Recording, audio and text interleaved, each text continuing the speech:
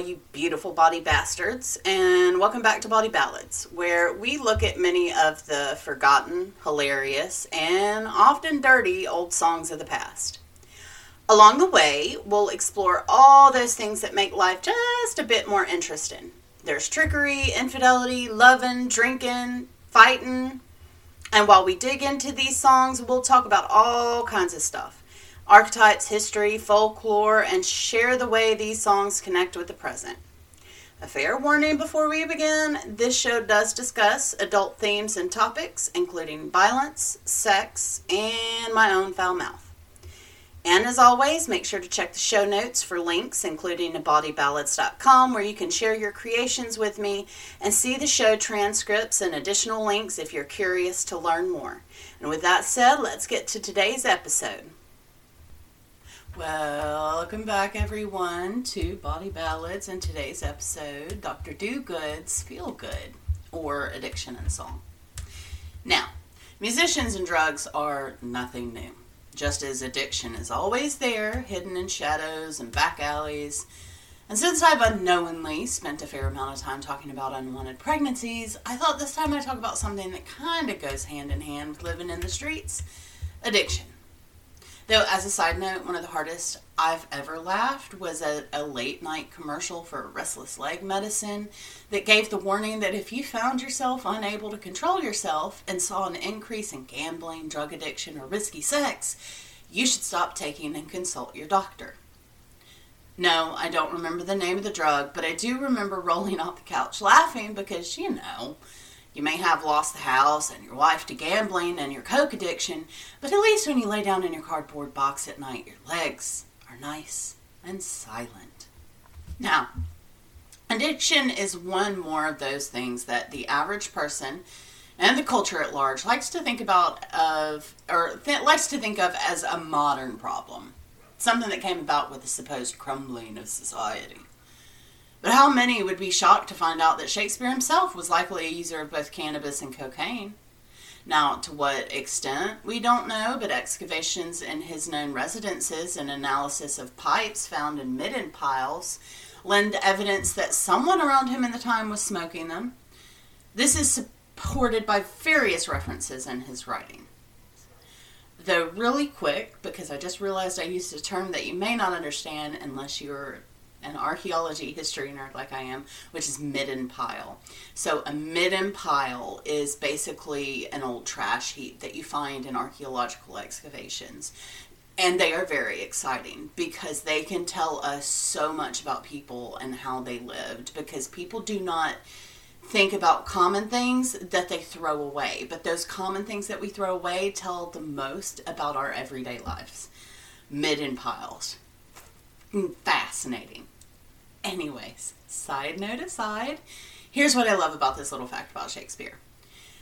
Shakespeare has been set up for so long as the epitome of culture and class. He's the highbrow poshy of the poshiest. Want to sound smart? Quote some Shakespeare. Yet anyone who's actually studied him knows he was merely a working class actor who also had a skill with a pen. I actually think that it was his working class background outside of the realm of the aristocracy that allowed him to be as creative with wordplay as he was. Now, to clarify, when I say working class, that looked a bit different than today. Today, when we say working class, many think of blue collar and exclude the middle and upper middle classes, but class distinction in the early modern period was very different than it was today, is today. Verb usage. The aristocracy that had power in the early modern period, and as a reminder, we're talking, broad strokes. We're talking about the late 1500s up into about early 1700s. Very broad kind of generalization. Not going to go too much into history there. Anyways, the aristocracy that had power in the early modern and Enlightenment periods thought anyone who had to work at all was poor stock.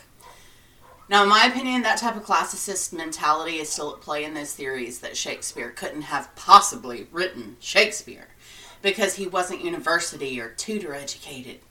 He didn't travel the world, so how could he possibly write about far-off places so well? How could he capture somewhere like Venice if he'd never been there? The simple fact is, and any good writer will tell you this, quiet observation is a more powerful tool than many would realize. And Elizabethan England was a place ripe for inspiration. Between Marlowe and all his other cohorts spying for the Queen and dying, and the tales incoming from the New World, a good sit in a pub would give plenty of inspiration. Not to mention the constant religious strife of the world in the midst of massive change. Not only was there the battle of Protestant versus Catholic, but the upcoming Enlightenment saw new discoveries in science and empirical thinking. In addition to this, the language itself was changing over to a more modern language, and things like standardized spelling are getting introduced. These moments of drastic social and cultural change are hard to live through and tumultuous AF. Something I think we can all probably relate to, and why I thought, let's talk about drugs.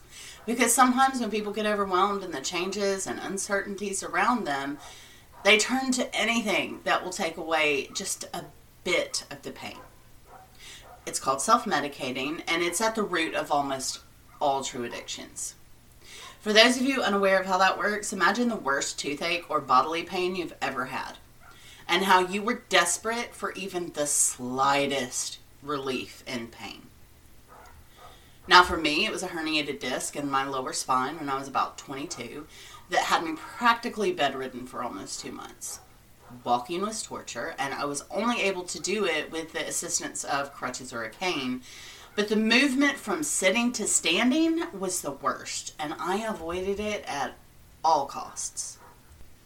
It was also during this time that I realized I could not play around with opiates because, unlike others, they gave me energy and made me feel real happy and real social. In short, they made me feel too good, like I could conquer the world. And I'd seen how the addiction started in so many around me. They'd get an injury and prescription and then still be with the pills long after. And that is the root reason behind the songs we're going to look at today. The kind of songs that warn of magic elixirs that save you from all your problems. Now, the first we'll look at is Dr. DoGoods' Directions, which is from the middle of the 1600s. And this is the one that actually inspired this episode because it immediately made me think of Motley Crue's Dr. Feelgood. Because of course it did, because I grew up in the 80s, and early 90s, so it was just everywhere. Anyways, I present to you Dr. DoGoods' Directions to Cure Many Diseases, both in body and mind, lately written and set forth for the good of infected persons. If any are infected, give audience a while. Such physic I'll teach you shall make you smile. It is wholesome and toothsome and free from all guile, which shall breed good blood and bad humours exile.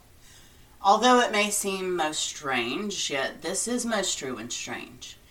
If any man be troubled with uncomely long hair, which on his fool's forehead unseemly doth stare, I have a medicine will cure him, to prove it I dare. Let him take a razor and shave his head bare, and he shall be cured. Most strange. Oh, this is a wonderful change. If any be troubled with an idle, drowsy head, whose chiefest delight is to sleep in his bed, with glutting his stomach this folly first bred, let him fall to his work and be slenderly fed, and he shall be most cured, most strange. Oh, this is most true and strange.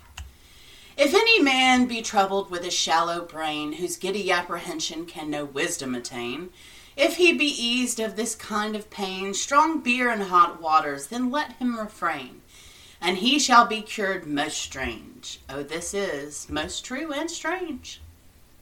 If any man be troubled with a fiery hot nose, which in midst of cold winter is as red as a rose, it proceeds from drinking old sack, I suppose. Small beer and fair water let him drink. Let him drink none but those, and he shall be cured most strange. Oh, this is most true and most strange. If any man be troubled with outrageous teeth, which he eat up his riches and make him play the thief, If he will be cured of his kind grief, let him sew up his lips and he shall find release. Oh, this is a cure most strange. Oh, this is most true and most strange. If a woman be troubled with a tattling tongue, whose too much vain babbling her neighbours doth wrong, I judge for her mouth it's something too long, therefore she must cut short while she is young. And she shall be cured most strange. Oh, this is most true and strange. If a man have light fingers that he cannot charm, which will pick men's pockets and do much like harm, he must be bled and a scarf bear his arm, and drink the herb grace and a posset lukewarm, and he shall be cured. Most strange. Oh, this is most true and most strange. So, this song, unlike some of the others we'll look at in this one, where you have the just stop it mentality. Sorry, this song is one that you have the just stop it mentality that has long presided over not just drug addiction, but mental illness. And as someone who has panic attacks and panic disorder, the amount of times I've been told to just calm down makes my butthole clench. If quitting an addiction, whether theft or food or gambling or gossiping, opiates or meth, were as simple as just not doing it, there'd be no GD problem with there. People with addictions tend to fall into two categories in my experience. Those who refuse to admit that they have any problem at all, and those that realize that they do have a problem but need help to stop. Because again, addiction is usually self-treatment of some kind of underlying mental health issue, usually trauma. It's why so many addicts come from addicts and poverty, and that cycle is one that takes an immense amount of inner strength and sacrifice to pull yourself out of. As someone who grew up around addicts and has lost a handful of family members to it, I'll tell you now that pulling out of that cycle can take every last bit of energy you have. So when condescending people act as though quitting an addiction is simple as pulling yourself up by your bootstraps, it becomes just one more bucket of bullshit self-loathing piled onto an already full pile of mental bullshit that started the damn addiction process in the beginning. Now, I do think that the addiction song has become more popular, especially in the Southern Gothic genre, which, if you ask me, is where the real ballad tradition is being continued. That and bluegrass, of course. But the deep, sorrowful notes and tones of Southern Gothic and the newer songwriting that's happening there in these stories capture the stories of these people so much more deeply than much of modern bluegrass. Just one person's opinion, of course. Anyways, while these songs of addiction seem to be becoming more prevalent, they still aren't anything new. I think a good transition is seen in this song, Cod Liver Oil, that was originally written by Newfoundlander. God, that's hard to say. Also, go ahead and let me apologize to anybody in Newfoundland. Anyways, Johnny Burker, Newfoundlander. I'm still just laughing. I'm sorry, I can't say that word. Anyways, he would later be the song itself would later be covered by the Dubliners, which is where I first heard it. I think it's really interesting because it begins to hint at something that most people kind of know about, and that's how many narcotics used to be present in what are sometimes called snake oil medicine. Coca-Cola started out as a medicinal drink of wine and cocaine, and I still wonder if cocaine still isn't in Diet Coke, because the way people get addicted to that is disturbing.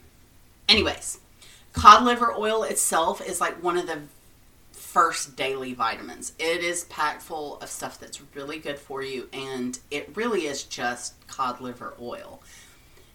But I think this song is more about those snake oil medicines. And let's be honest, I don't doubt there weren't some who realized slipping some kind of opiate or other narcotic into cod liver oil would mean more money for them as opposed to their competitors.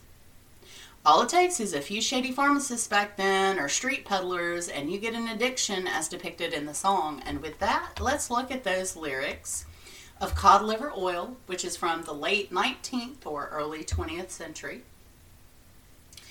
I'm a young married man, and I'm tired of life. 10 years I've been wed to a pale, sickly wife. She's nothing to do, only sit there and cry, praying and praying to God she would die. A friend of my own came to see me one day. He told me my wife, she was pining away. He afterwards told me that she would get strong if I get a bottle from Dr. Dear John.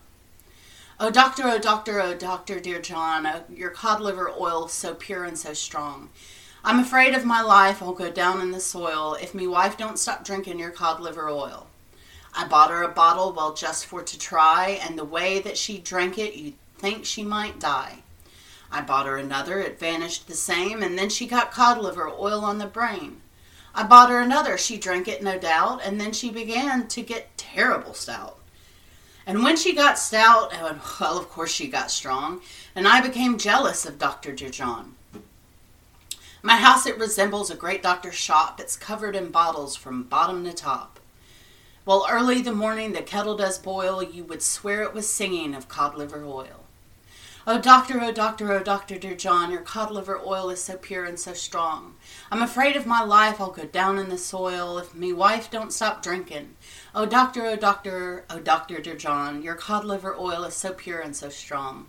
I'm afraid of my life, I'll go down in the soil if me wife don't stop drinking your cod liver oil. Now, I think the lines most telling in this are so pure and so strong, and I'm afraid of my life, I'll go down in the soil. So pure and so strong are words that are saying it's both concentrated and unadulterated. But cod's liver oil barely would elicit the kind of addiction that would make a man fear he was going to die if his wife didn't stop drinking. I mean, unless it actually is just so strong of cod liver oil that she's turning into, like, super strong, like, Valkyrie woman who's now beating her husband, which that is a whole nother topic that I will cover probably in a later episode of, spousal abuse, both male and female. Anyways, in my mind, this song brings to mind the images of detox and withdrawal that can and will scare the shit out of anyone not prepared for it. And I think that's what those lines refer to. I'll die if she doesn't stop drinking. Because he's stuck in this song. He can't not give it to her, because if he doesn't give it to her, she goes crazy. And as the song indicates, she's not as frail and sickly as she used to be. So it's possible that, there's cod liver oil, which does, like a vitamin, it gives you all kinds of stuff. It's really great. But if you add in some kind of other, like, addictive substance in there, you kind of see where this is going. Someone in the grip of withdrawal is possible of almost anything.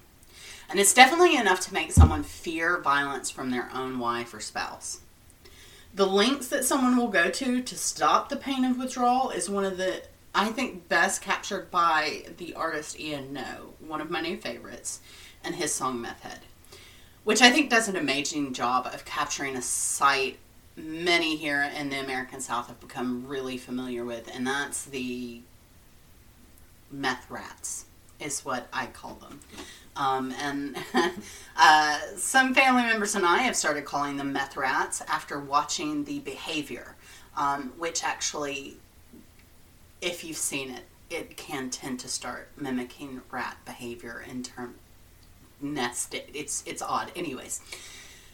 So this is a good example, though, of how this ballad tradition is continuing on in a lot of the modern storytelling, ballad writing traditions. So this, again, is Meth Head by Ian Co. No. I saw him down in a dump, hurling armloads of junk into a pickup bound for the yard. He was skittish and strange like a wild dog with mange, and there was blood where his veins ran hard. Wading deep through the grime, he found a long copper line, and he jumped up and leaped to the ground. And you'd thought he'd struck gold the way he kicked and he rolled, and like a bandit, he tore out of town. Oh, now he's out on the prowl, you'd better get up and go back inside, 'cause he's loose on the land, getting all that he can, and there won't be nowhere to hide. Yeah, he's crawling his way to that fix for the day. You won't stop him, he's bent to be fed. He's the low heathen kind with a shit-mangled mind, the desperate fucking meth head. There was a girl tall and thin with scabbed yellow skin outside a rest stop I won't soon forget. She was digging at a rash, trying to deal for some cash, saying, "Baby, I'm clean and I'm wet."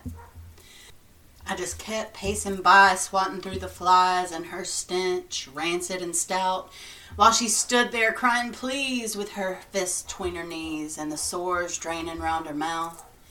Oh, now she's out on the prowl. You better get up and go back inside, 'cause she's loose on the land, getting all that she can, and there won't be nowhere to hide.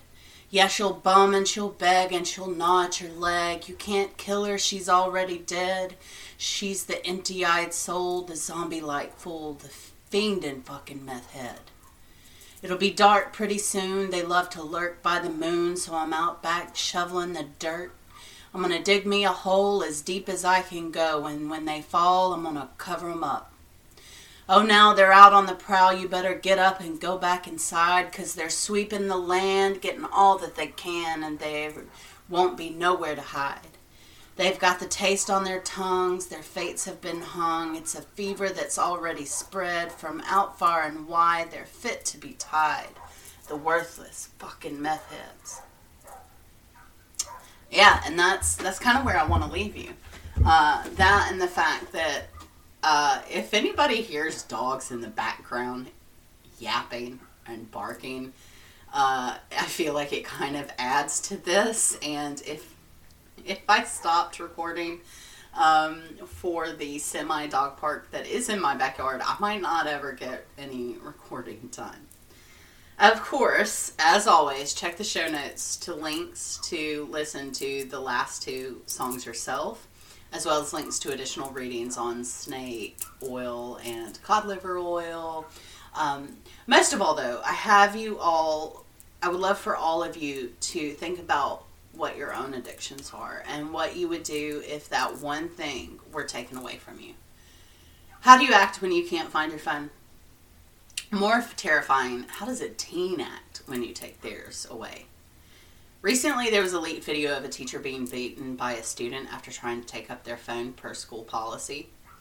Now imagine if you were actually physically dependent on that thing, to the point that not having it made you physically sick. And I'm going to stop myself here and let that ruminate in your minds, because this topic is so complicated, and that was actually the first focus of my research. Mental health and addiction in ballad literature. And I promise we'll be coming back to it sooner than later, and probably multiple times, because mental health and addiction they're so intricately linked. But until that time, stay saucy, my lovelies, and we will talk next time.